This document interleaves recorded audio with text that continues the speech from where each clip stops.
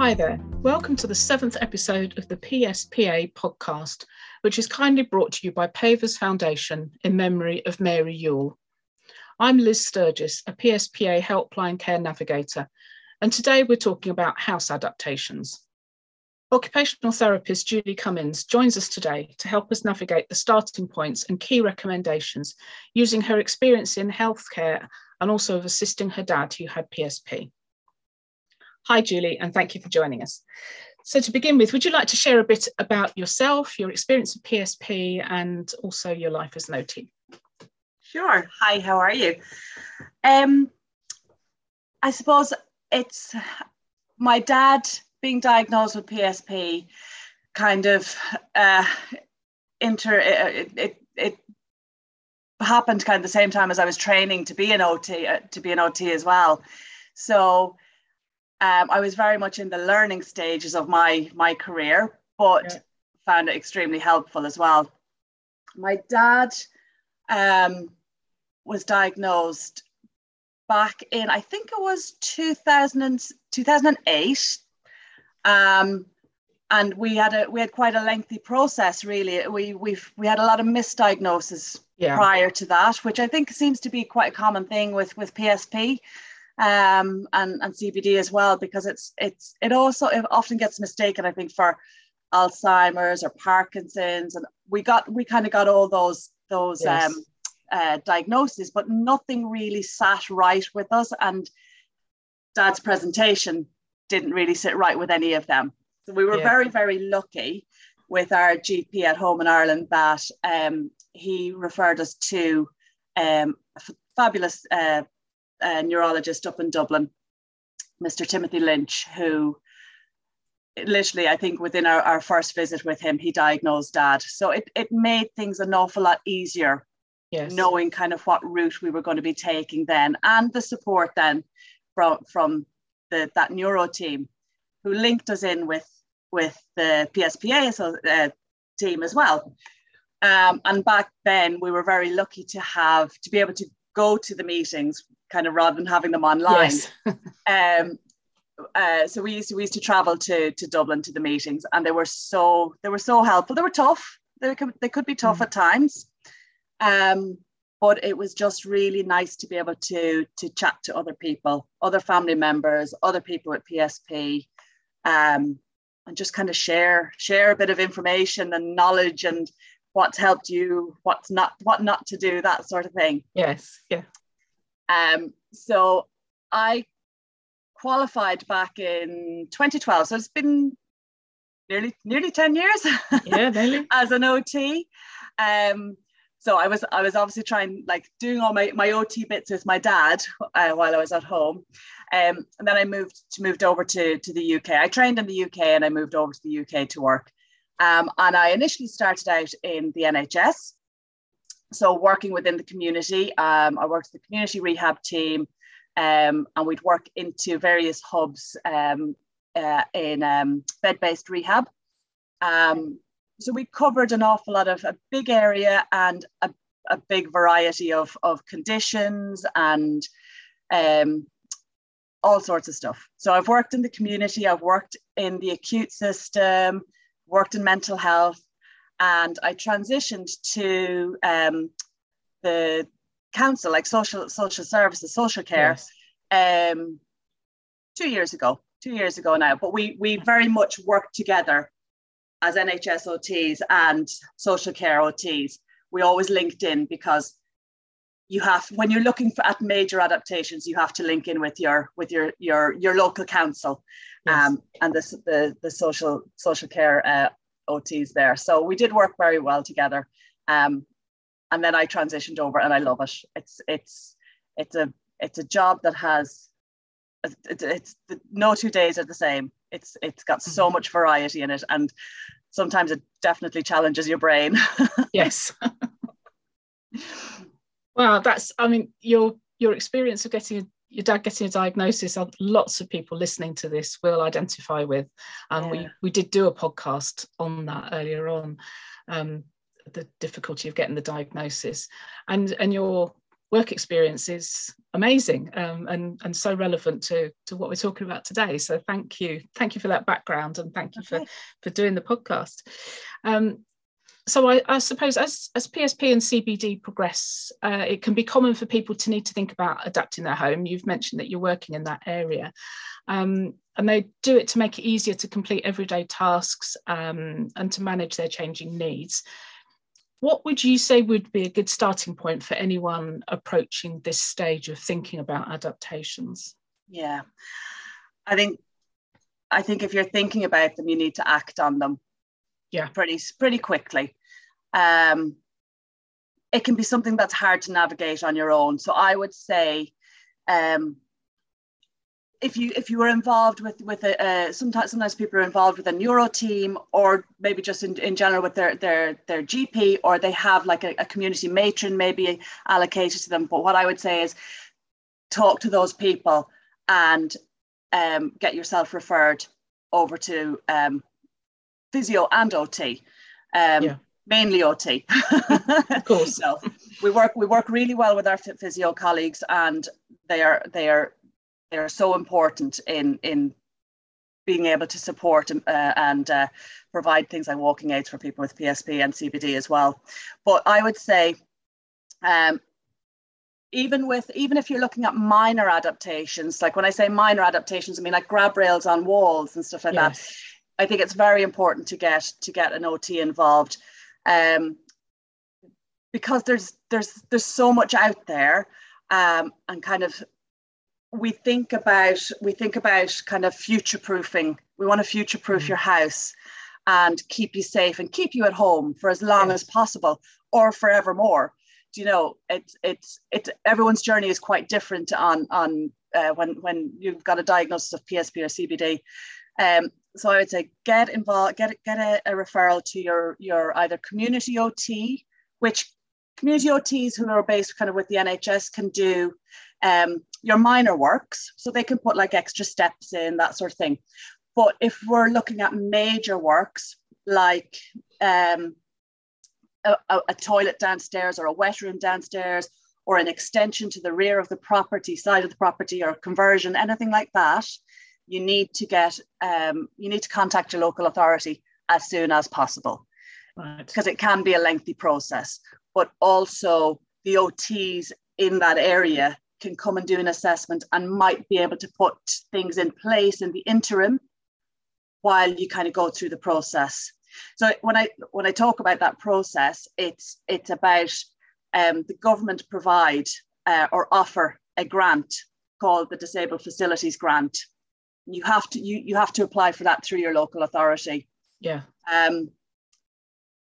It varies between people in their own privately purchased properties, their own properties. You go down the route of the Disabled Facilities Grant, which you can find lots of information on the .gov website. Okay. If you just Google even DFG, it'll take you to the Disabled Facilities Grant. It'll give you the background.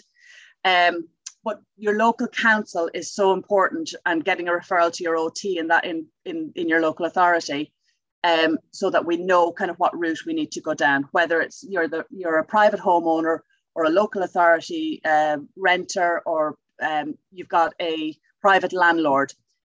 There's different routes that we need to go down, but they can take a little bit of time. So it's really important to get your OT involved ASAP. Brilliant.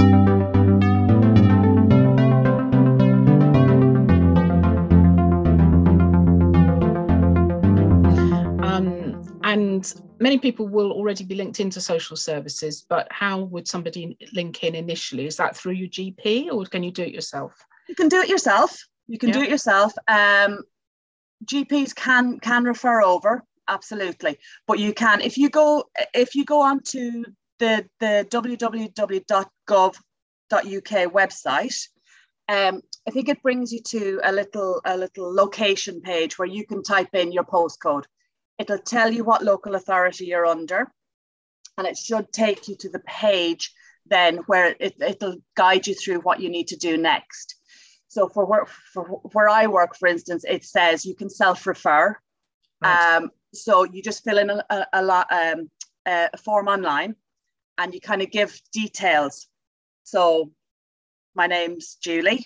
I've got a diagnosis of PSP. I'm struggling with getting up the step into my house, or I'm really struggling to have a wash now because I've got a shower over the bath, and I can't. I find it hard to get to step in over the bath. So it's important that we kind of get that little bit of information, and they get screened then and put onto different lists, and they'll come through to us, and then we get allocated, and we can come out and see you and have a chat. Wonderful. So it's a fairly straightforward process to get in touch with. It is a straightforward process, absolutely.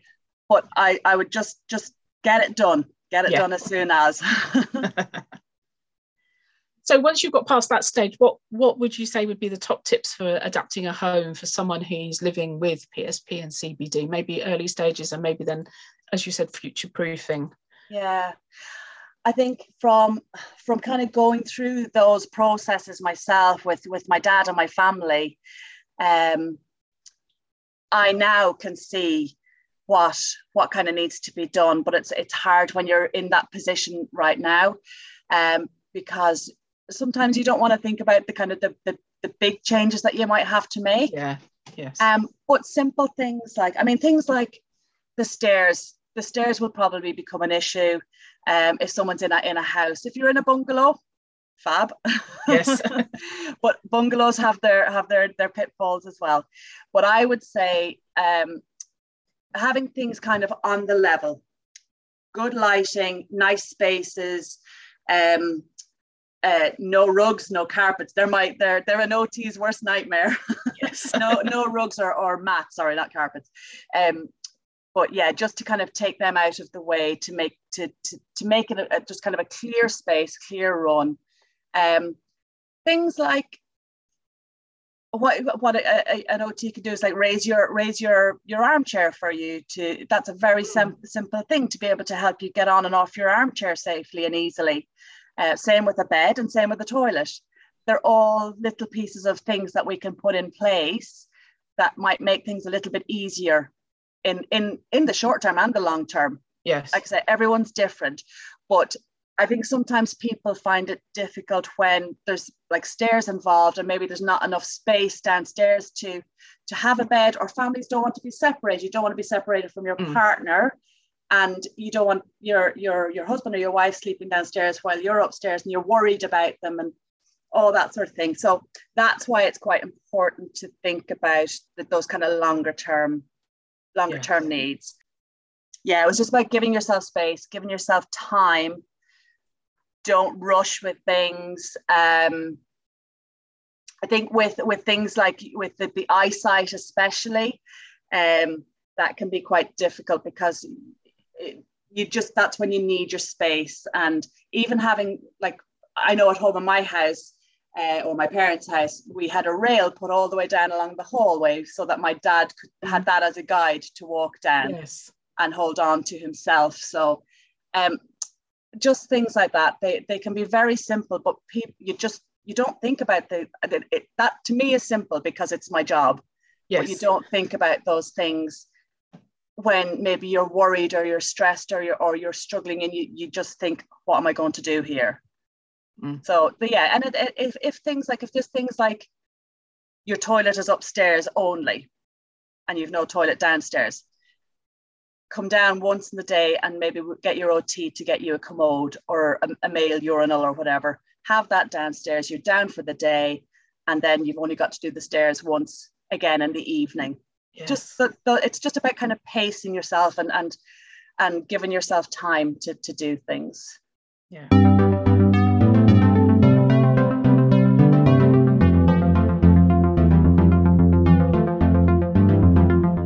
Really, really good tips there. And what's the opposite side of that? What would be the pitfalls of sort of making adaptations yourself and going it alone, sort of thing? Yeah, it can be hard. I have seen some when I've gone on visits where kind of people felt like they needed to get something in pretty quickly because, yes, they're struggling, so they're trying to get something sorted.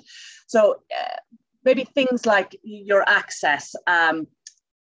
Thresher's on doors are a bit of a nightmare because they're especially on new PVC doors, they can be a bit of a nightmare. So we might need to build up a step so that people can step out over that thresher a bit more easily without having to do a step down. So we might bring the step up, but we'd also include in the size of it, the size of it to accommodate a walking aid like a Zimmer frame or a four-wheel walker or whatever. Yes. So people sometimes do make things smaller, thinking this will get us through, whereas we might make things just a little bit bigger just to accommodate like a walking aid. Or people will put in things like ramps when that can be quite a difficult one as well, because you obviously have to look at different gradients, the space, turning spaces, lots of stuff to think about. And also when someone's mobile, when they're still mobile, and we want to keep them as mobile as possible. Of course, yes. Ramps can be quite difficult to navigate, just because that grade. And also we know from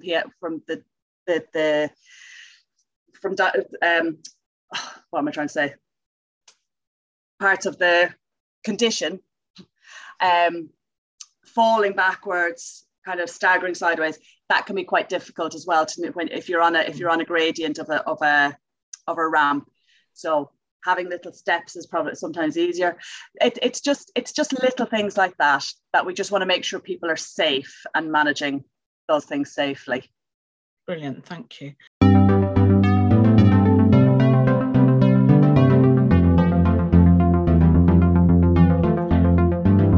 Okay, so you mentioned stairs in the difficulty with getting up and down stairs for the toilet. We get a lot of inquiries on the helpline about the suitability of stair lifts. Yeah.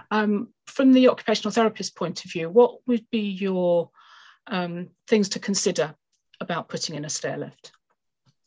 Yeah, stair lifts can be a very tricky one, and that's when I think you do need the advice of an OT. It's like I said kind of earlier on, we try to future-proof someone's home. Mm-hmm. I've come across where people have been struggling, and absolutely they've been trying to do their best. So maybe they've on a curved stairs, they've maybe put a straight lift because they've only got 2 steps to navigate at the bottom, or maybe they've got 3 to try and get up at the top, so they can manage that. And it's the cheaper, quicker option. You know, it's not the ideal option, to be honest.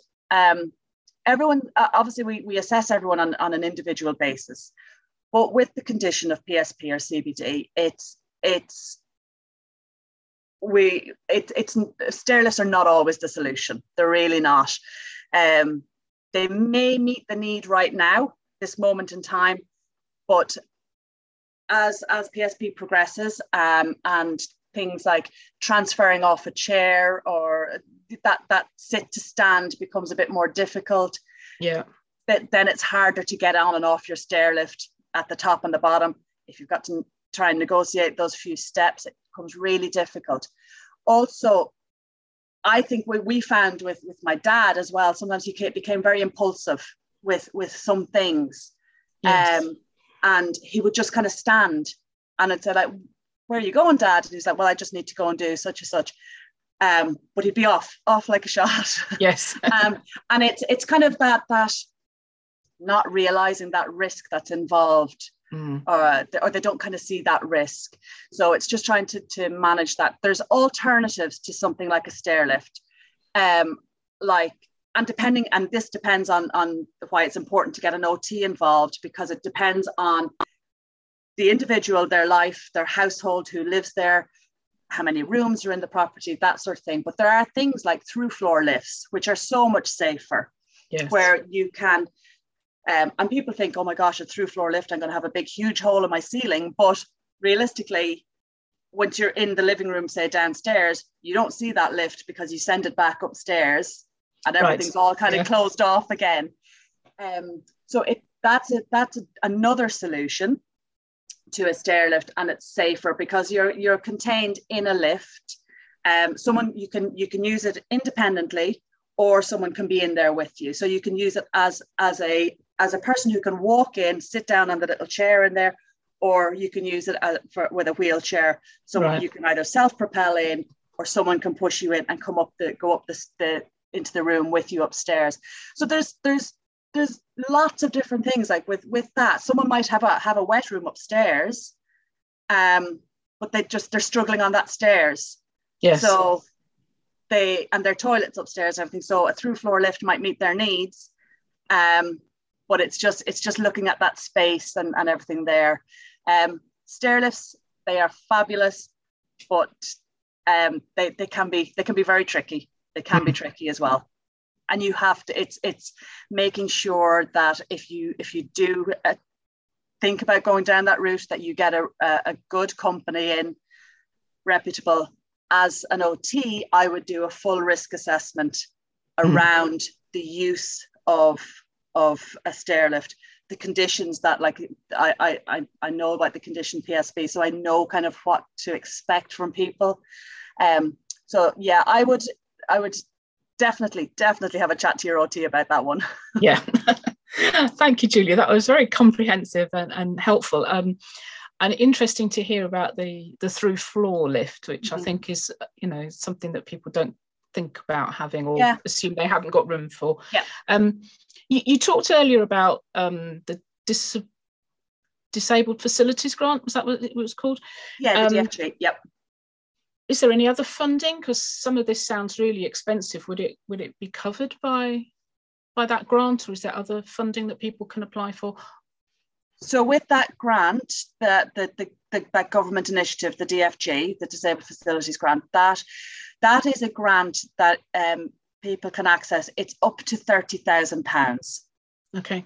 So while it is a big grant, if someone needs to have something like an extension to the property, that's going to exceed that amount. So generally, what they do is that your finances are taken into account when people are looking at the Disabled Facilities Grant, and they look at your pension, or your work pension, or your salary, depending on what stage you are in your life as well. So it kind of does go off all of that. Generally, there's three kind of outcomes to it. The first outcome is you meet the criteria, and for something up to £30,000, that grant will cover everything. So that things like stair lifts, through floor lifts, they would generally be under that 30,000. Yeah. Things like extensions and to have a wet room and a bedroom or something like that, or that sort of thing. Like I said, they will generally exceed the 30,000. So what they ask is for the people, the family or whoever, to contribute say if it's £35,000, you'd contribute the 5,000 over. Okay. It's a little bit complex, but it's important to get your OT involved, and they will liaise with the major adaptations teams then, who would do all those assessments with you. And you may feel like you're repeating yourself and going through everything over and over again, but it is for the greater good. Yes. So like I said, there's the first outcome is, yes, you meet the criteria. Second outcome is that you might have to contribute a certain amount. Third outcome is you don't meet the criteria, and then you would be a self-funder. So you would have to do the works yourself. Right. But within the council that I work with, we can advise on architects that you can access, building contractors. We can give advice of what you should be looking for. Yeah.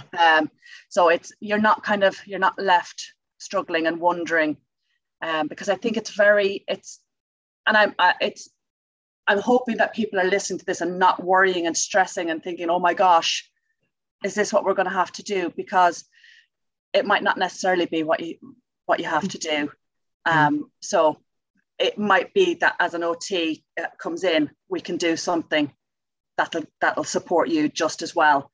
And we can take our time getting to that majors point then as well.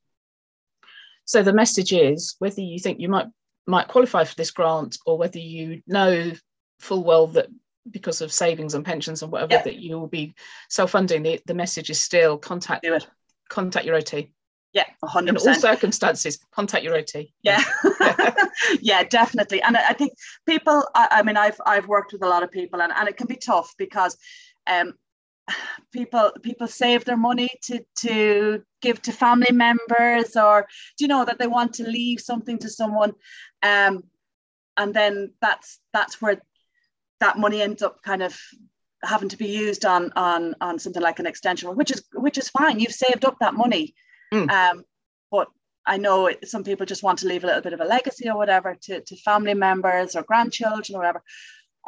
So it does depend.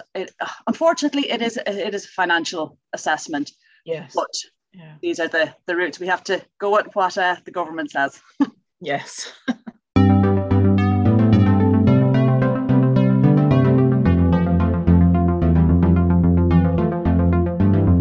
Now, on the other end of the scale, the PSP Association offers support grants for up to £250 to help people access equipment or services.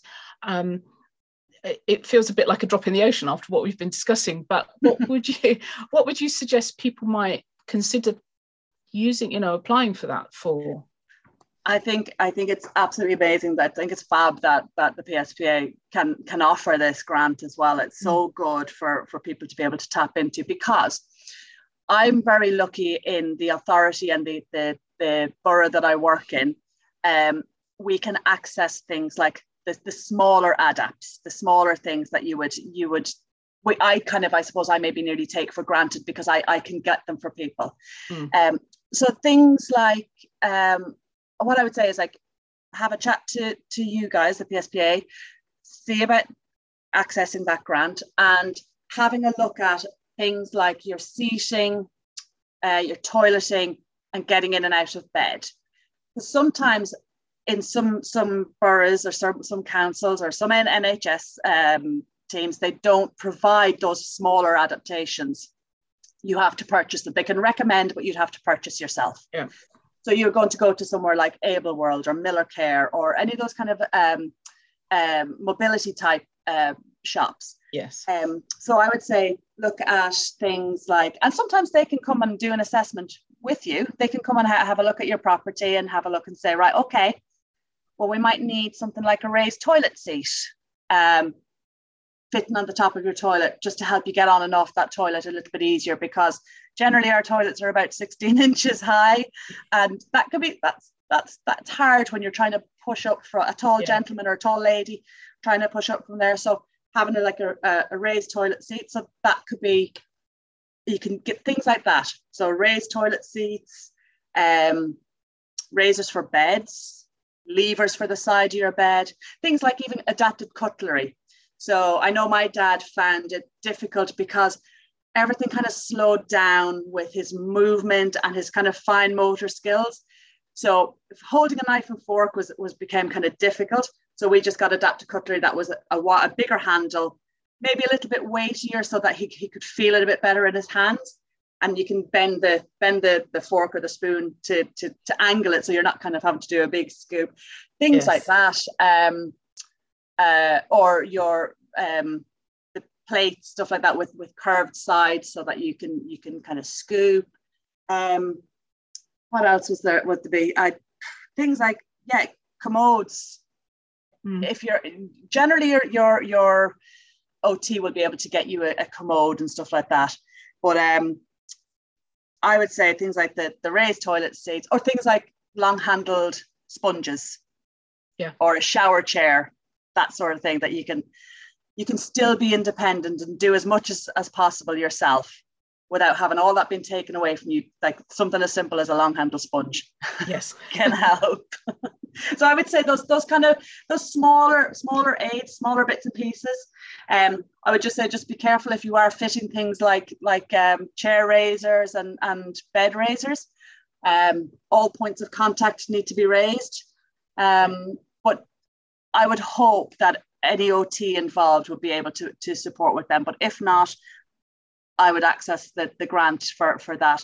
things like maybe a riser recliner chair, because a lot of authorities or a lot of equipment stores won't provide riser recliner chairs unless it's for something like for functional movement or for more supportive system to keep someone in a position that maybe have contractures or something like that. So I would say a riser recliner chair, which £250 is going to be a good chunk off of a price like that, and that can make a big difference into someone's life, being able to be comfortable when they're sitting, being able to recline back, give those legs a rest. Because I know my dad found his legs very, very fidgety as well. So that was a good one as well. So there's so much stuff that we could get, but yeah, just look at your daily life and what the struggles might be, or what you want to be able to do a little bit better.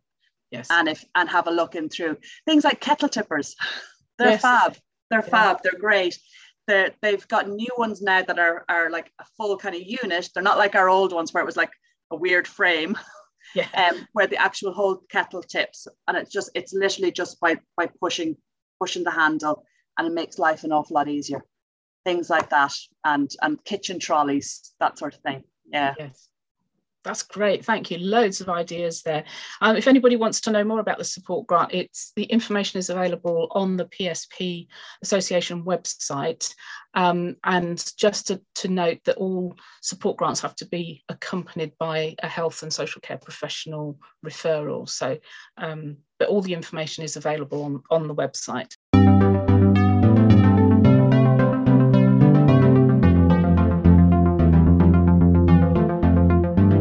Okay, so we've talked about lots of little bits and pieces, and we've talked about the really big things. If you're waiting for a really big, major adaptation to be done, what quick wins would help people while they're waiting? Because obviously, if you're having an extension done or a wet room done, they don't happen overnight, do they? The planning and whatever takes time. In your experience, what is the time frame? But what can you do in the meantime to support yourselves?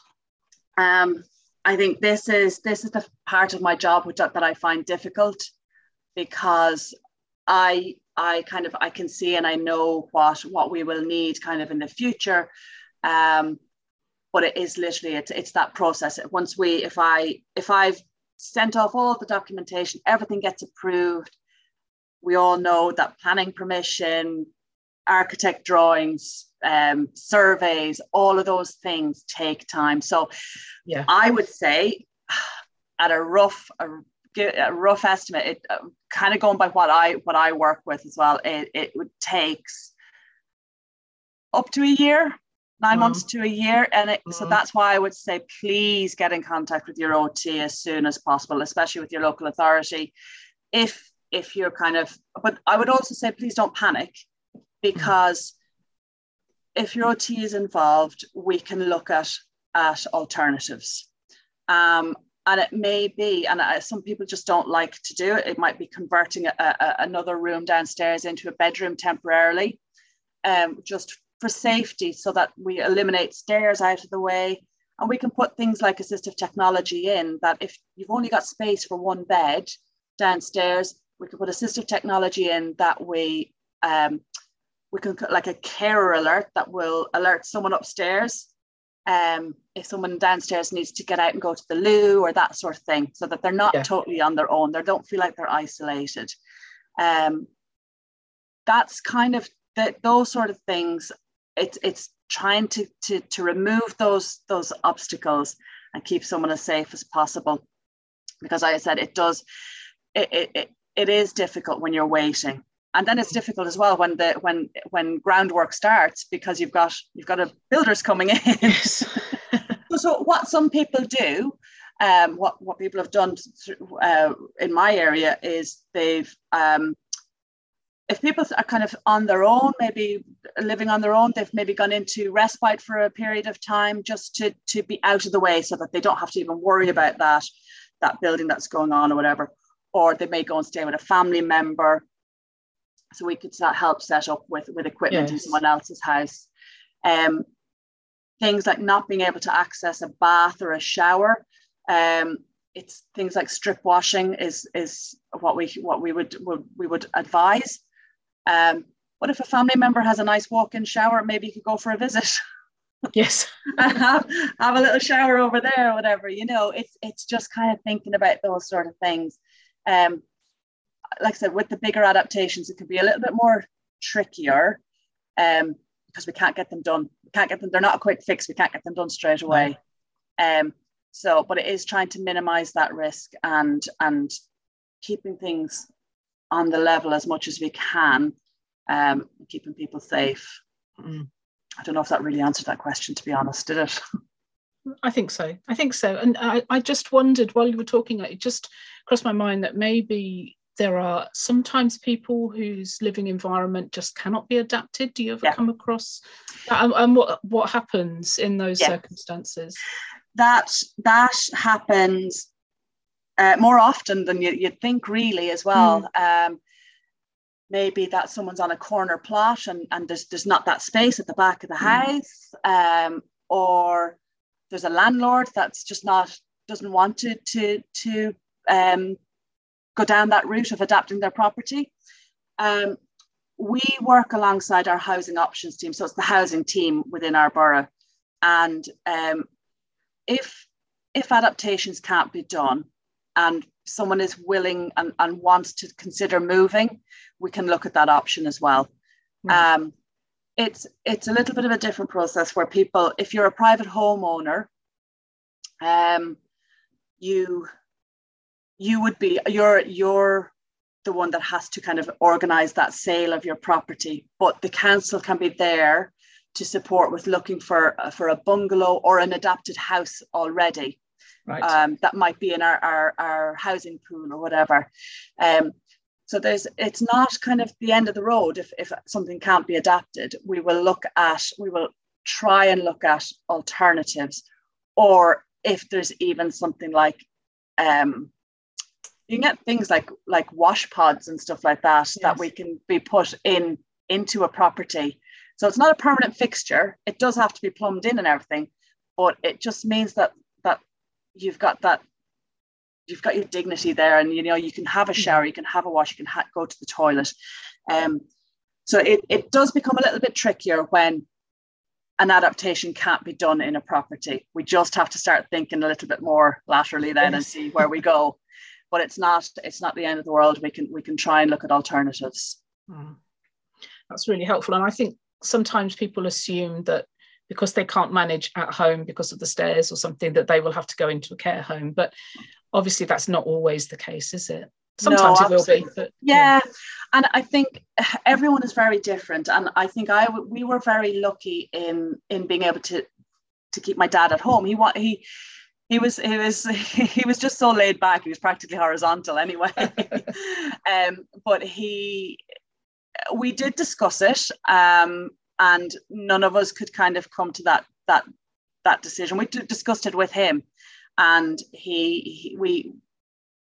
Dad stayed at home with us, and we just kind of adapted the environment around him as best we could. As an occupational therapist, our aim is always to try and keep someone as independent as possible. And if someone wants to remain in their home, that's their choice. And we always go with person's choice. Obviously, if we feel there's a risk there, we'll tell you, and we'll have those chats. We'll be open and honest about these things. That there's no point in kind of hiding behind things and not saying it. But if someone's really at risk, we would definitely say it.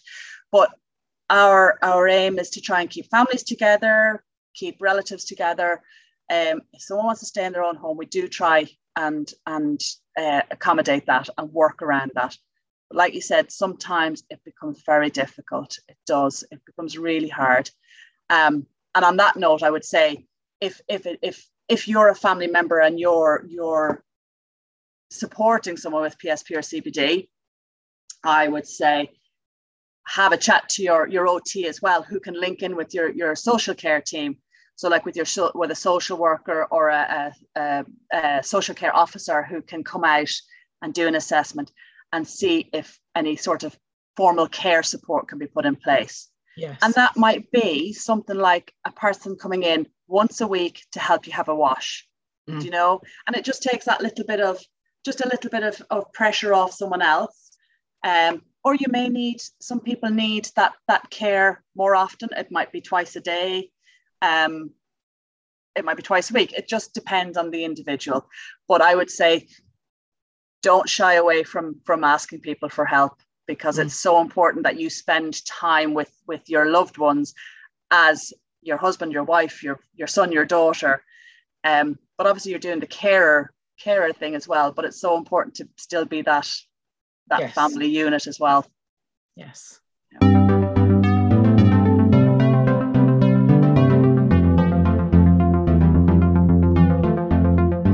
Well, thank you so much, Julie, for sharing your personal experience and your professional expertise.